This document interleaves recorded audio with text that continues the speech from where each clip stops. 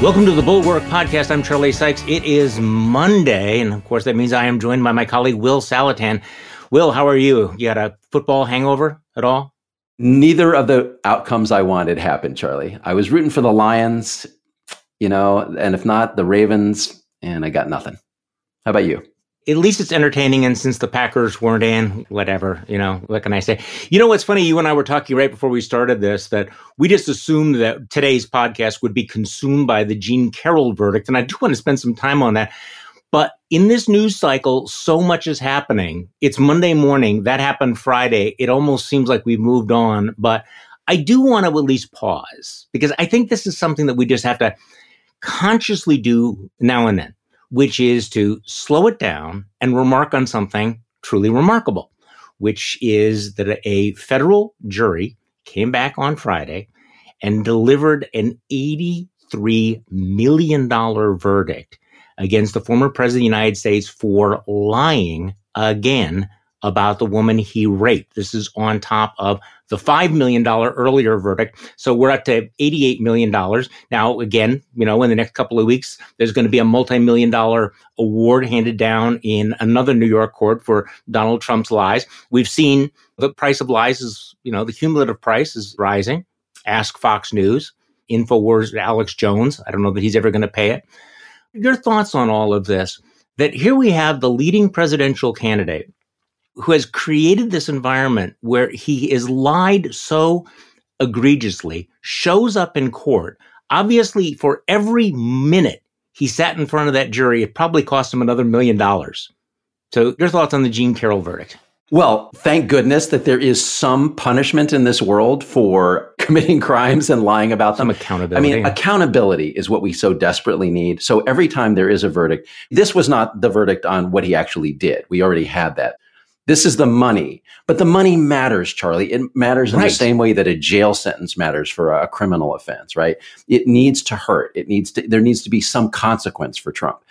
I don't believe, Charlie, I don't know about you, I don't believe this is going to stop Donald Trump from continuing to defame Jean Carroll and everyone else but at least there's a consequence. It's also just a reminder that maybe when you're in a case like this, you ought to bring your lawyer A-team as opposed to whatever. I'm not going to get into the whole Alina Habba thing, but that didn't work out that well. I posted that clip where she was would you rather be pretty or smart? And she said, I would rather be pretty because you can fake being smart. Well, apparently not. Apparently not.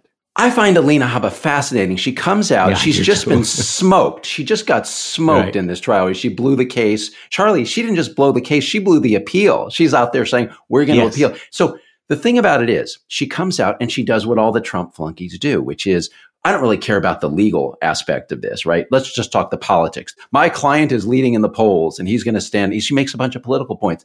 That's not her job. She was literally hired to be the lawyer, and she blew the part of the job that she was supposed to do, right? He's got lots of other flunkies who can go out and do political spin for him. But she's terrible, and he doesn't know any more than he knew who was doing a good or bad job in his administration. Okay, by the way, I just got a text message. Hey, Charlie, it's Nikki again. I want to talk about this because I'm getting these about every 2 hours now. And most of them are about, hey, did you see that if you give money to me, Donald Trump says you're going to be exiled from MAGA? She is really leaning into this. I have to say, I'm a little bit surprised. I want to get your take on all of this. And yesterday, Nikki always is sort of like, it's a half glass full, half empty kind of thing.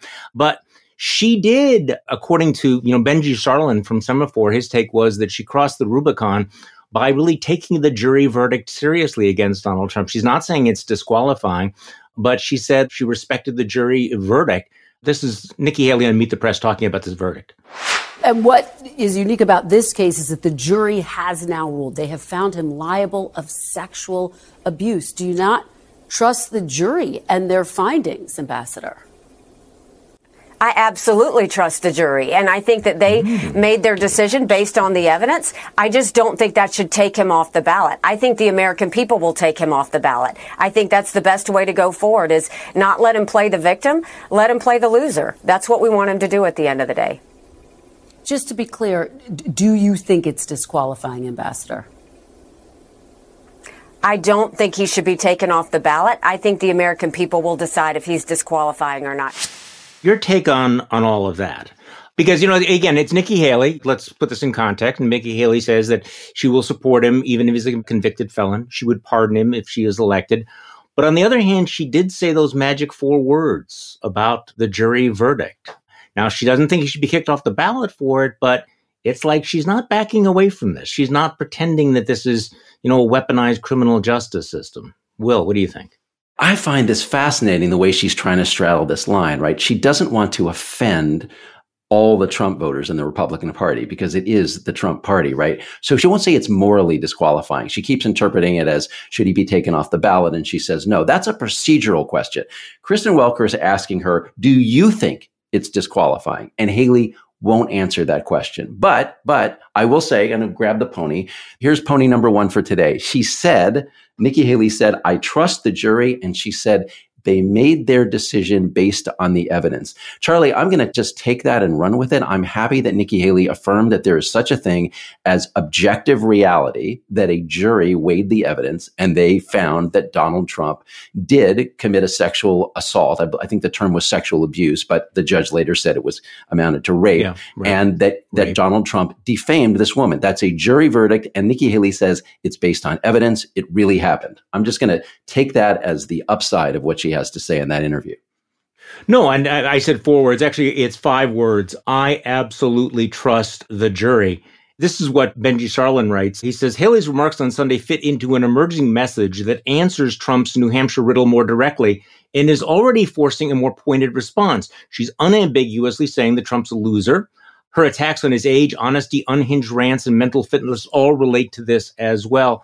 So before we move on to the tougher Haley, I just want to contrast her answer, I absolutely trust the jury verdict, with Tim Scott, who is continuing to audition for VP.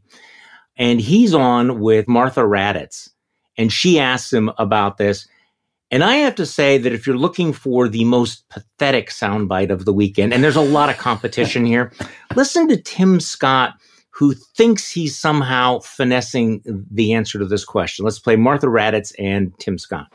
I want to start with the breaking news on Friday, and that was that your candidate, former President Trump, was ordered by a jury to pay $83 million for defaming writer E. Jean Carroll. He was also found before, as you know, liable for sexual abuse.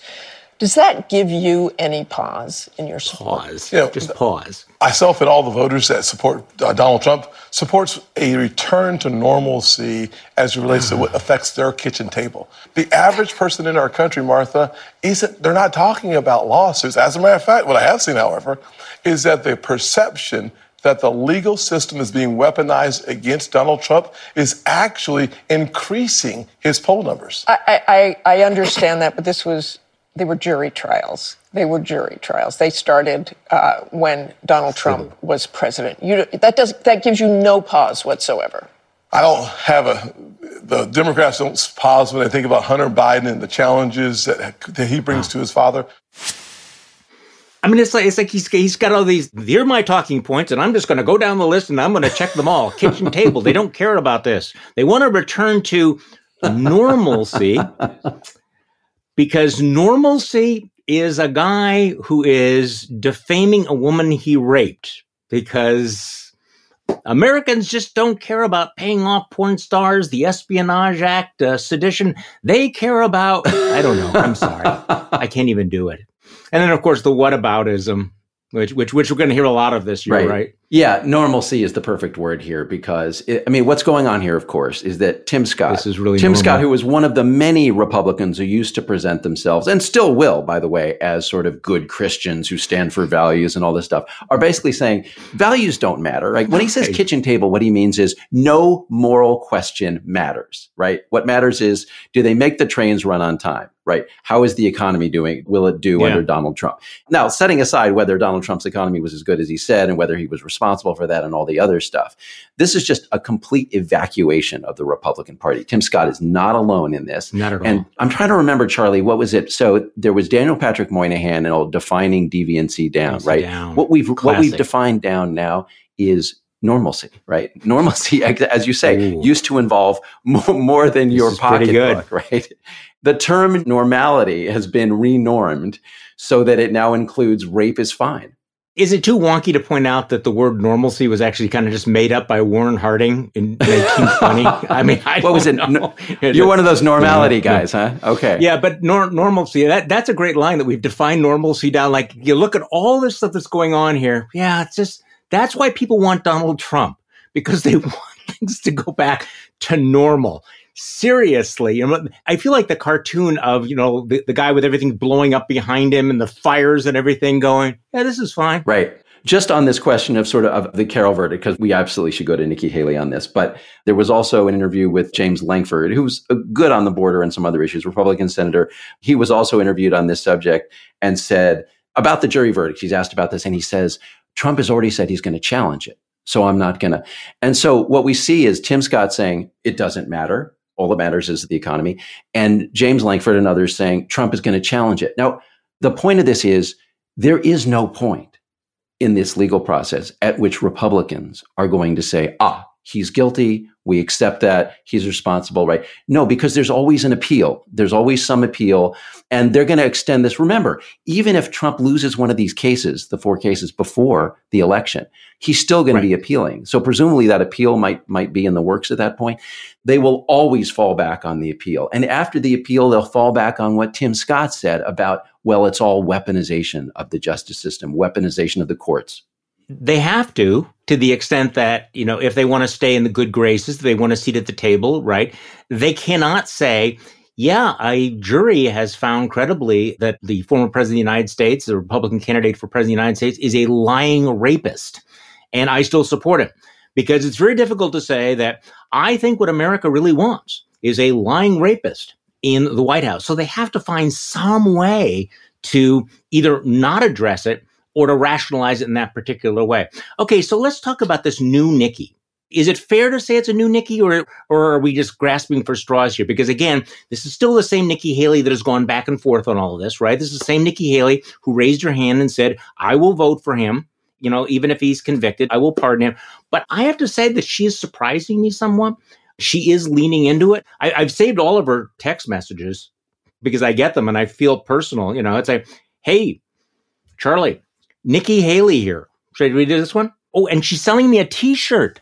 She wants me to buy this T-shirt. And the T-shirt says barred permanently.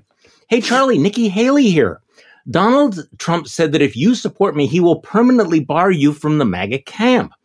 I will not be intimidated, and I know you won't either, Charlie.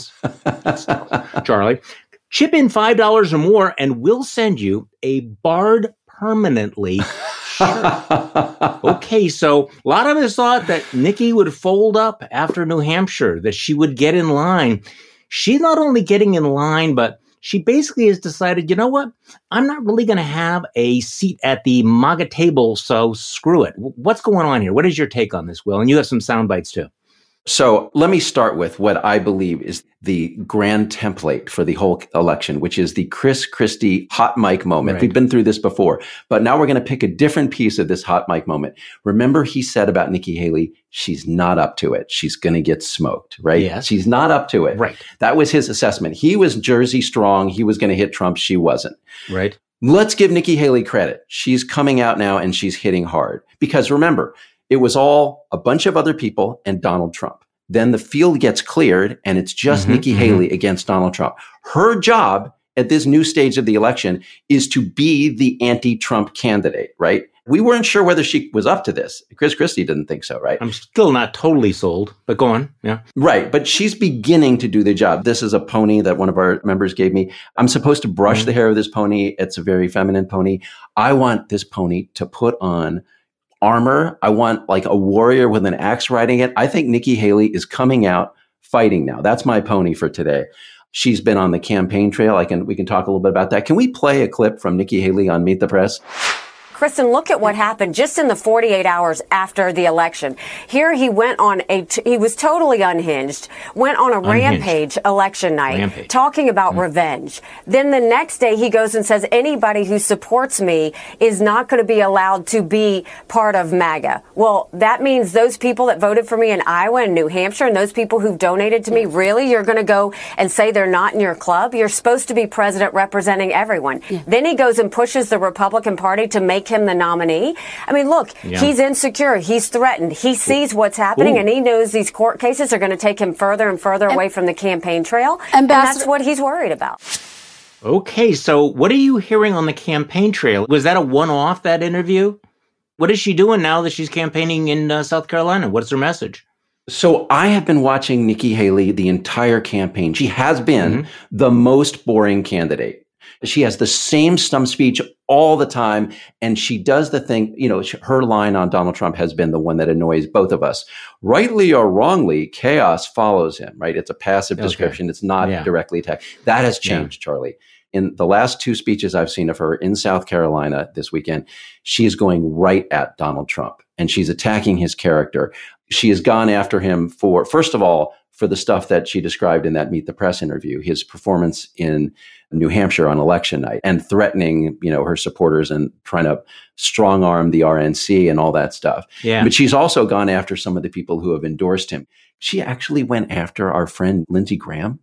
So just a little background on this, right? Nikki Haley's problem, her problem has been the entire congressional leadership of the Republican Party, the entire Republican membership of Congress is endorsing Donald Trump, including the governor of South Carolina, Henry McMaster, and both senators, Lindsey Graham and, as we just played, Tim Scott. And this is her response. You're going to sit there and have Lindsey Graham stand up next to you, and we're supposed to say, oh, that's what we need to be doing? What's she getting at? And I'm just going to let the one on Tim Scott go. That's up to y'all. I'm not going to say anything about it. We have to live with our decisions. Okay, she's name checking these guys. Give me another soundbite from her going after Trump that you think is the new tone. Yeah, this is Nikki Haley going after Trump. She went after him on the gas tax and some stuff, but she threw in this stuff about Trump and foreign policy. Don't you think it's time that he answered why he praised China's President Xi a dozen times after China gave the world COVID? Good. Don't you think it's time that we ask him why he praised Hezbollah after they did that horrific killings on October 7th? Good. America deserves answers, and Donald Trump won't give them to you. So what do you think is going on? I mean, she knows that she's not going to win the nomination. What is the mission she's on right now? And I guess I could be more enthusiastic about this if I didn't have the image of knowing that she's going to support him after the primaries. And I'm trying to imagine, given the things that she's saying about him now and that he's saying about her, how incredibly awkward that's going to be. But we've lived through the last 8 years of people swallowing as much humiliation as possible. I'm thinking Ted Cruz. And so it's going to happen. But tell me, what do you think she's thinking right now is how this is going to play out? I'm not going to bring the pony out again, except that we know, Charlie, you and I are in agreement. I think everyone at the Bulwark is in agreement on this, that Nikki Haley will endorse Donald Trump. She will lose. Yeah. And she will endorse Trump for president, right? Yeah. But here's how I want to look at it. That's like death. We know that we're going to die, but we still should live, right? Let's live. She is at least saying part of the truth about Donald Trump. And these are important parts of the truth. She is calling him out on his anti-American foreign policy, his love of dictators. She's beginning to at least be the anti-Trump candidate in the Republican Party. Now, I think she's going to lose, and you think she's going to lose. And what are the odds of that? 99+%? Right. But you're saying there's a chance? Look, I really believe that those of us who recognize Donald Trump as an existential threat to American democracy should stay in the Republican primary until it's mathematically over, in the hope that this woman can knock him off. She is what's left, Charlie. I don't disagree. If I lived in South Carolina, which clearly I do not, I would vote for her. If she's still on the ballot when she gets here to Wisconsin, I will vote for her without any problem whatsoever. It's just that, I feel like I've kind of seen the play before, although I will also acknowledge that she is pleasantly surprising me with this post-New Hampshire rhetoric. Everything seems repetitious, but it's one thing for you and I to say these things about Donald Trump, or the Bulwark to say things about Donald Trump, but to hear, Republicans saying it to Republican audiences, it does matter on the margins. It's not going to convert MAGA, but I think that's why Chris Christie was valuable in this campaign. I think Asa Hutchinson was valuable in this campaign. I think Will Hurd was valuable in this campaign. And I think that right now, for the moment, Nikki Haley's valuable in this campaign. Let me ask you a question about that, though. Yeah. So let's assume Haley loses. She goes at Trump hard. Yeah. Remember, South Carolina is how far away now? It's like a month, weeks away. She's going to at least go through there. She probably will go through Super Tuesday. Maybe she gets out at that point. So for some time, she is going to speak the truth about Donald Trump. Then she's going to lose and she's going to endorse him. So she has groomed now this audience of people inside the Republican Party, and she's told them what's wrong with Trump. Yeah. And having heard that, they're voting for her. Then she endorses him. What do you think the net effect of that will be? Will she, by endorsing him, bring those people back into the fold and they will vote for Trump in the general? Or will she have defined the case against Trump in a way that a lot of those people will say, I can't vote for Trump, and maybe some of them even vote for Biden? Well, my honest answer is I don't know. I worry that she's going to provide the permission for people who share her views of Trump to the people who go, okay, Trump is completely loathsome. You know, he's done all these things. But in the end, you have to vote for him because he's better than the Democrats. I mean, that's a very powerful sort of binary choice rationalization that Republicans voters make. And people like her, people like Chris Sununu are going to make that easier for those voters. On the other hand, you know, there are some sort of indelible marks. And I'm not sure how many people actually pay attention to endorsements, because if you agree with her right now, it's going to be a hard sell. But again, the people who agree with her right now, they're going to be the votes that are going to be in play in 2024. These are the people who I think are ultimately going to decide this election. The people who, in fact, know who Donald Trump is and are sort of having to decide now, you know, how much do they trim their sails? Can they hold their nose and vote for him again? What do you think? It's a mystery to me, except 2020. I believe in 2020, you can look at the exit polling, you can look at the post-election polling, and you can see the effects in key states of suburbanites, people who used to vote Republican, turning away and voting for Joe Biden. And I don't see them coming back. We know those people can be split away from Trump because they did it before.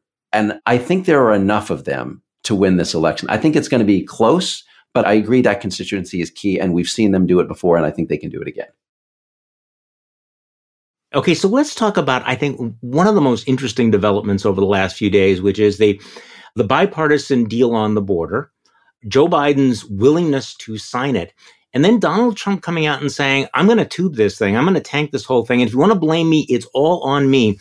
So here we have this extraordinary moment where Republicans have been saying this is urgent, imminent, existential threat. This is the worst crisis America faces right now. Your children are dying because of the border. Conservative Republicans have come up with this deal that gives them almost everything that they have been wanting. And Republicans have decided in the end, they go, yeah, we'd actually rather have this as an issue than solve the problem. Now, if you think that that is an unfair analysis, listen to Oklahoma Senator James Lankford, who is a quite conservative Republican senator who is one of the negotiators on this. And he's on Fox yesterday, and he goes through a list of all of the things that are in this bill that would be on any Republican wish list, things they push for. So let's just play him talk about this legislation and the way that Republicans have decided that, yeah, we don't really want to fix the problem. Let's play Lankford. So a lot of Republicans are saying he has things he could use now, executive powers and laws that are not being Fox enforced. News. So why give him this in an election year, the cover of this deal that, you know, critics say is still going to let a lot of people in, but he gets to take a victory lap that he's gotten something done. Yeah, well, it's definitely not going to let a bunch of people in. It's focused on actually turning people around on it. It is interesting. Republicans 4 months ago would not give funding for Ukraine, for Israel, and for our southern border because we demanded changes in policy. So we actually locked arms together and said, we're not going to give you money for this. We want a change in law. And now it's interesting, a few months later, when we're finally getting to the end, they're like, oh, just kidding. I actually don't want to change in law because it's a presidential election year. We all have an oath to the Constitution, and we have a commitment to say we're going to do whatever we can to be able to secure the border. Or not. So he says it's interesting that, yeah, we basically tubed aid to Ukraine, tubed aid to Israel because we were so adamant that we had to have this legislation right now. And now we're saying just kidding. And that's coming from a conservative Republican senator calling out his colleagues. So, Will.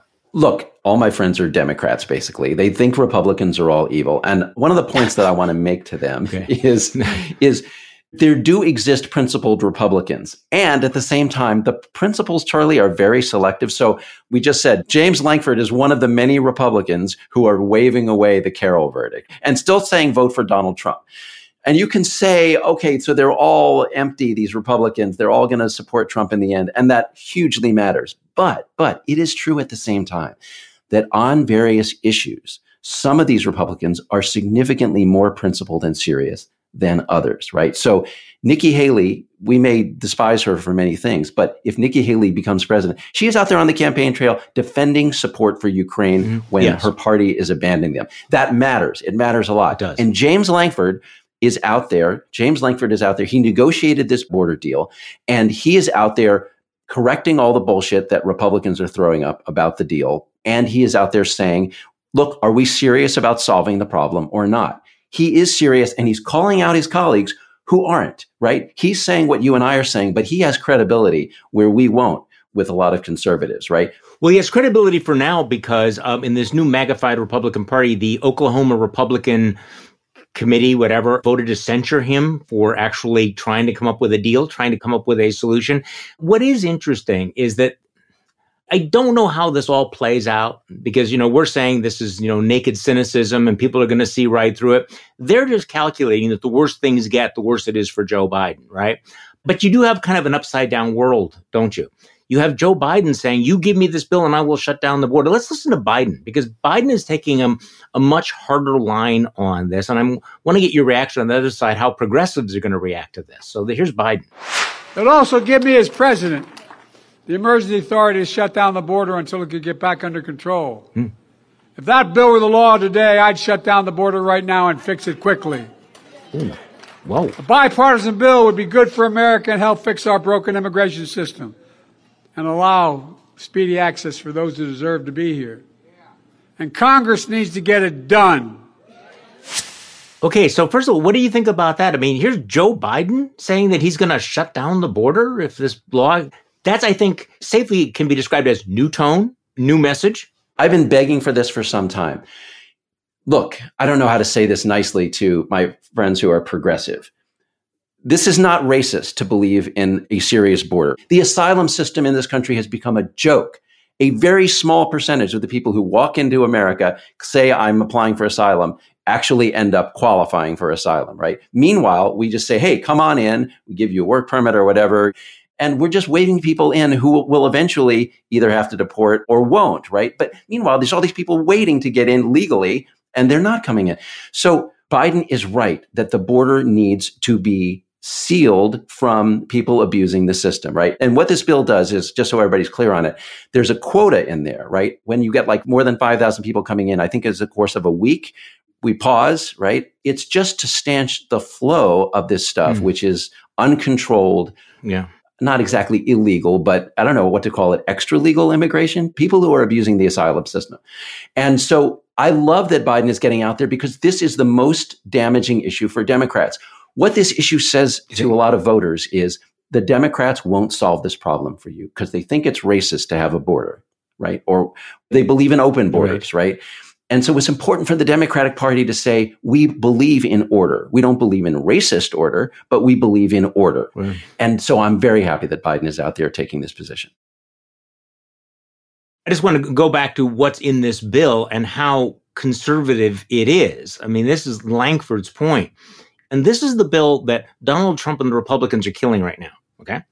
Increases the number of Border Patrol agents, increases asylum officers, increases detention beds so that we can quickly detain and then deport individuals. It ends catch and release. It focuses on additional deportation flights out. It changes our asylum process so that people can get a fast asylum screening at a higher standard and then get returned back to their home country. So here's the question, and Politico asked this. Could this sort of cynical tanking of this bill, while they're saying it's so crucial that we're willing to sacrifice Ukraine, now saying just kidding, can Democrats actually flip the script on all of this? Let me just read you. I quoted this in Morning Shots. There's a real opportunity here where Democrats around the country can raise their hand and be like, it turns out they were bluffing. They weren't serious. It was a soundbite for them. one plugged-in Democratic campaign operative told Playbook last night. They've been talking about it, highlighting and freaking everyone out. Then when there's a bipartisan deal with a lot of Democratic compromises in it, then went running for the hills. So is that inside baseball, or can they turn this around? I mean, I'm thinking that if I'm Joe Biden, I make the do-nothing Congress a centerpiece of my State of the Union address and maybe even the campaign. This is all a flashback to 1948, as everybody remembers, Dewey versus Truman. Everybody assumed that Truman was dead man walking, that Dewey was going to, the election was going to be a coronation. And Harry Truman went out there and gave him hell and ran against the do-nothing Congress. Is that an option for Joe Biden? Yes. The answer is yes, particularly how you framed it, Charlie. On the border itself, and on immigration, it's very difficult for Democrats to rebrand themselves. They're the party that says, Republican border proposals, Republican immigration proposals are too mean. And we're the nice party. We're going to welcome people, right? And welcoming is fine as long as it's done in an orderly way. But anyway, the Democrats are branded that way. I think it's going to be very difficult on the border in particular for Democrats to rebrand. But you raise a broader question about governing and solving problems. And there, on the general thing, I think Republicans have a serious problem. Hakeem Jeffries, the Democratic leader in the House, is always saying, we are the party that believes in solving problems. They're the party that just tears things down, that just, tries to create issues and wedges and stuff. And that is true. And here is a living example of it, right? On an issue where Republicans claim on their terms. In fact, not just that we offered something on their terms, they negotiated something. Langford and the other Republicans who were serious about this, even Lindsey Graham, they said, let's put these issues together. We're with you on Israel, on Ukraine, on Taiwan, on the border, right? We put this together, and then you walk away from that because Donald Trump wants an election issue. I think the Democrats can run on we're for solving problems. And they connect this to what Biden has done on infrastructure or on, the veterans or a bunch of other things where Biden has actually passed legislation. And they run against the party that just wants to have issues. And this is one of those issues. It's also interesting, part of the dynamic that's coming back again is, whether or not the Speaker, Mike Johnson, actually is in charge of his own caucus. I think he has a majority of 2 votes right now? Right. Yeah. So, if there was ever a moment when we would have the need for sort of bipartisan compromise on crucial issues, particularly involving the border and international relations, it would seem to be now. The fact that we're already having discussions of whether or not Democrats should rescue him if there's a vacate the chair motion, and the fact that we're even talking about that, let's not go there at the moment. But he's made it very clear that he's not going to do anything that Donald Trump does not allow him to do. There's no secret there. And again, in the context of where we are right now. So we wake up this morning and we're faced with the possibility of a wider war in the Middle East. The Iranian-backed militants have killed 3 Americans. Now, this is not the first attack on Americans. I was hearing this morning the number 160 a lot. There have been 160 attacks against American bases or forces. This was the first one where you've had fatalities. You've had the Houthis who've been attacking shipping. And there's no secret that, Iran has been at least bankrolling these folks. So we're at the point now where there's a possibility of a wider and bloodier conflict. I see your good friend Lindsey Graham is leading by tweet saying that we need to bomb Iran right now. And by the way, just one of these distinctions, how much easier it is to bomb a country on Twitter than it is to be the commander in chief and to decide what the targets are and send people into harm's way. But Lindsey is kind of the perfect, armchair thumb quarterback out there, saying we got to bomb Iran. So what kind of pressure does this put on Joe Biden? Where do you think this goes, Will? Look, this is really serious what's going on. Remember, Hamas attacks Israel. Israel then goes attacks Hamas in Gaza. So it's a contained war. Then there's fighting on the northern border of Israel, right? The Hezbollah is like firing rockets into it. Biden sends an aircraft carrier in there. What we are trying to do is minimize the conflict, right? Because this is bad for Israel if Israel has to fight wars on multiple fronts, if Iran goes in also. Right. So the whole point is to de-escalate. Meanwhile, of course, the Houthis and everybody else, all these Iranian proxies are attacking us, trying to provoke us, right? So we want to deter them, but we actually don't want a giant war. So this is a very difficult line Biden is trying to walk. And the problem he has domestically is that the Republican Party, the party running against Joe Biden, has both factions in it, right? It has like the Lindsey Grahams and the Tom Cottons. Like Tom Cotton's out there saying literally, I think his term was, Biden is a coward. President Biden is a coward if he doesn't hit Iran, I believe was what Cotton demanded. These guys are saying directly hit Iran. You talk about escalation, that would be massive, right?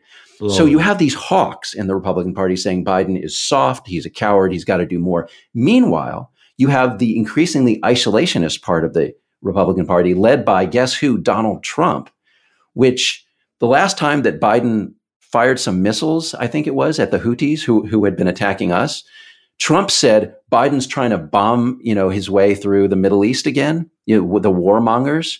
So the two wings of the Republican Party are conducting a fight with each other through Joe Biden. They're attacking him from both sides. No matter what he does, he'll be attacked.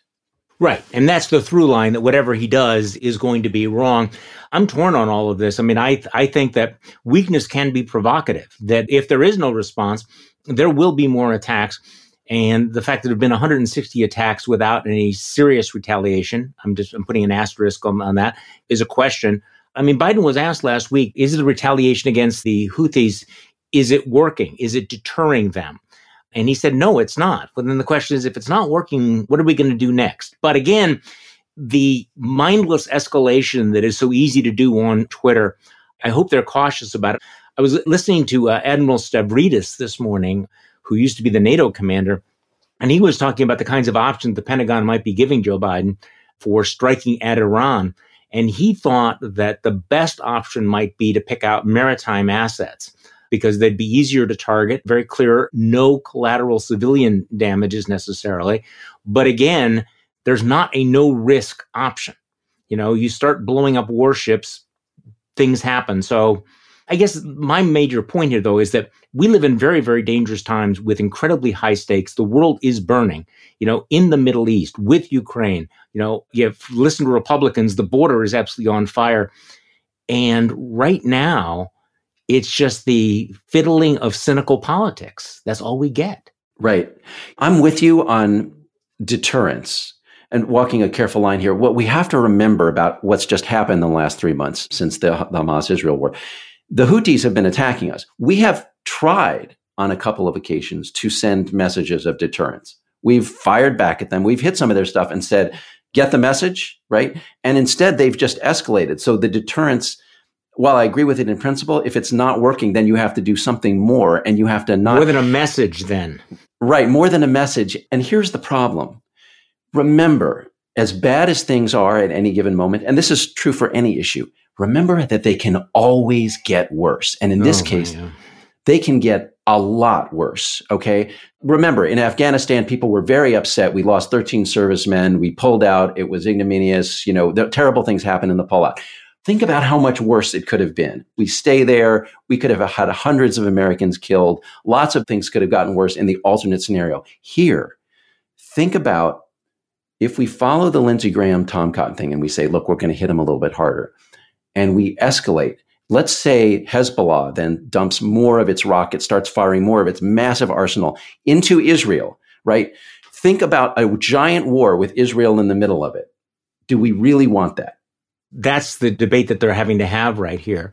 And so the question is, will the calmer, determined voices be the ones that make the decision here? And you certainly hope that, because what you are getting is the demagoguery. But you have just highlighted something that is like the cognitive dissonance of the Republican Party, where Donald Trump is the leader of a neo-isolationist wing of this party that will attack any use of force. At the same time, there is this, visceral, hawk wing of the party, which wants Joe Biden to be dropping bombs right now.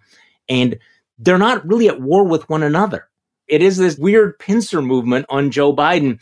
And there is cognitive dissonance. And it would be interesting to have somebody in the media have, people from the various wings have, a Donald Trump next to a Tom Cotton or a Lindsey Graham and say, okay, which is it? Is bombing World War III or is the failure to bomb World War III? Would you guys make up your mind on all of this? But so far, they haven't really been pressed on that, have they? Except that we all hate Joe Biden and it's an election year and whatever we have to say to get through the election year and blah, blah, blah, blah, blah. Right? Right. And throughout the situation in the Middle East, Biden has been hit from both sides, not just from both sides, Charlie, from both sides by some of the same people. So Donald Trump, we can safely predict that Donald Trump will attack Joe Biden, continue to attack him from both sides. He's weak. He failed to deter this. He's a warmonger. He's getting us into a war, right? And we can safely predict, based on the behavior of Republicans, that they will defend Donald Trump on both sides of this issue each time he says something on one side and then the other. All right. So what are you going to keep an eye on this week? There's so much going on here. Anything particular that's caught your eye? Charlie, I feel like those of us who recognize Donald Trump as a mortal threat, we wanted someone to oppose him. Some of us liked Chris Christie. Chris Christie gets out and says, okay, I can't do this. Nikki Haley is the person who is left. And a lot of us have said what Chris Christie said. She's not up to it. She's not tough enough. She doesn't satisfy us morally. There's things she excuses. I feel like we must not let go of this. There is still a candidate in the race who is not Donald Trump. Okay. Nikki Haley is out there saying there's 1,200 delegates that you need to win this thing, right?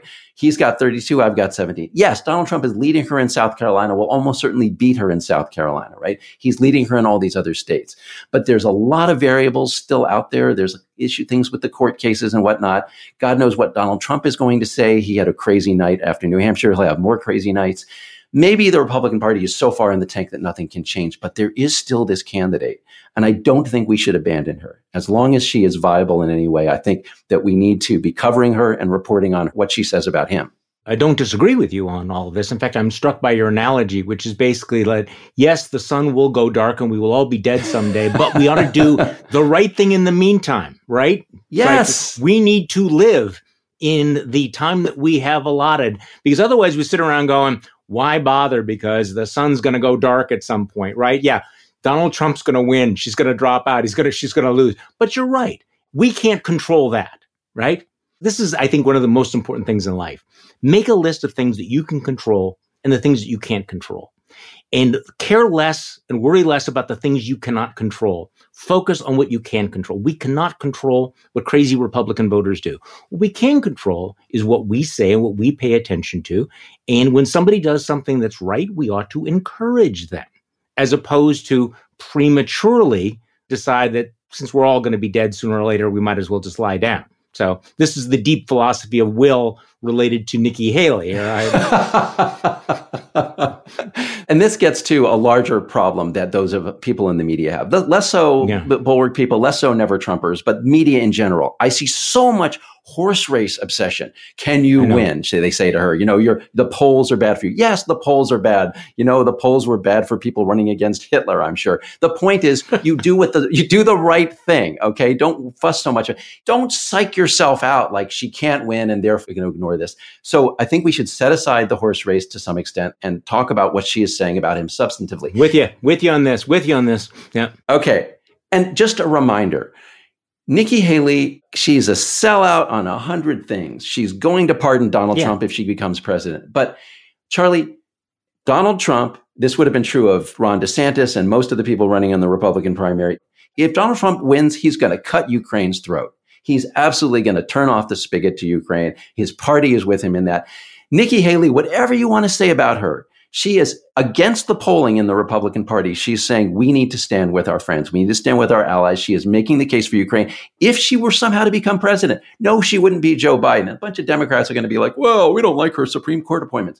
Okay, valid issue, but it matters. The difference between Nikki Haley and Donald Trump matters in 100 ways. She'll respect democracy, I believe. She'll respect the rule of law, right? That's my case for Nikki Haley. No, if people were tuning in because they wanted to see you and I disagree about all of this, I am sorry. Get used to disappointment because I think that was a compelling and an eloquent case that you made. And I appreciate it. So thank you. And we'll do this again next week. Okay. All right, man. See you then. And thank you all for listening to today's Bulwark Podcast. I'm Charlie Sykes. We will be back tomorrow and we'll do this all over again.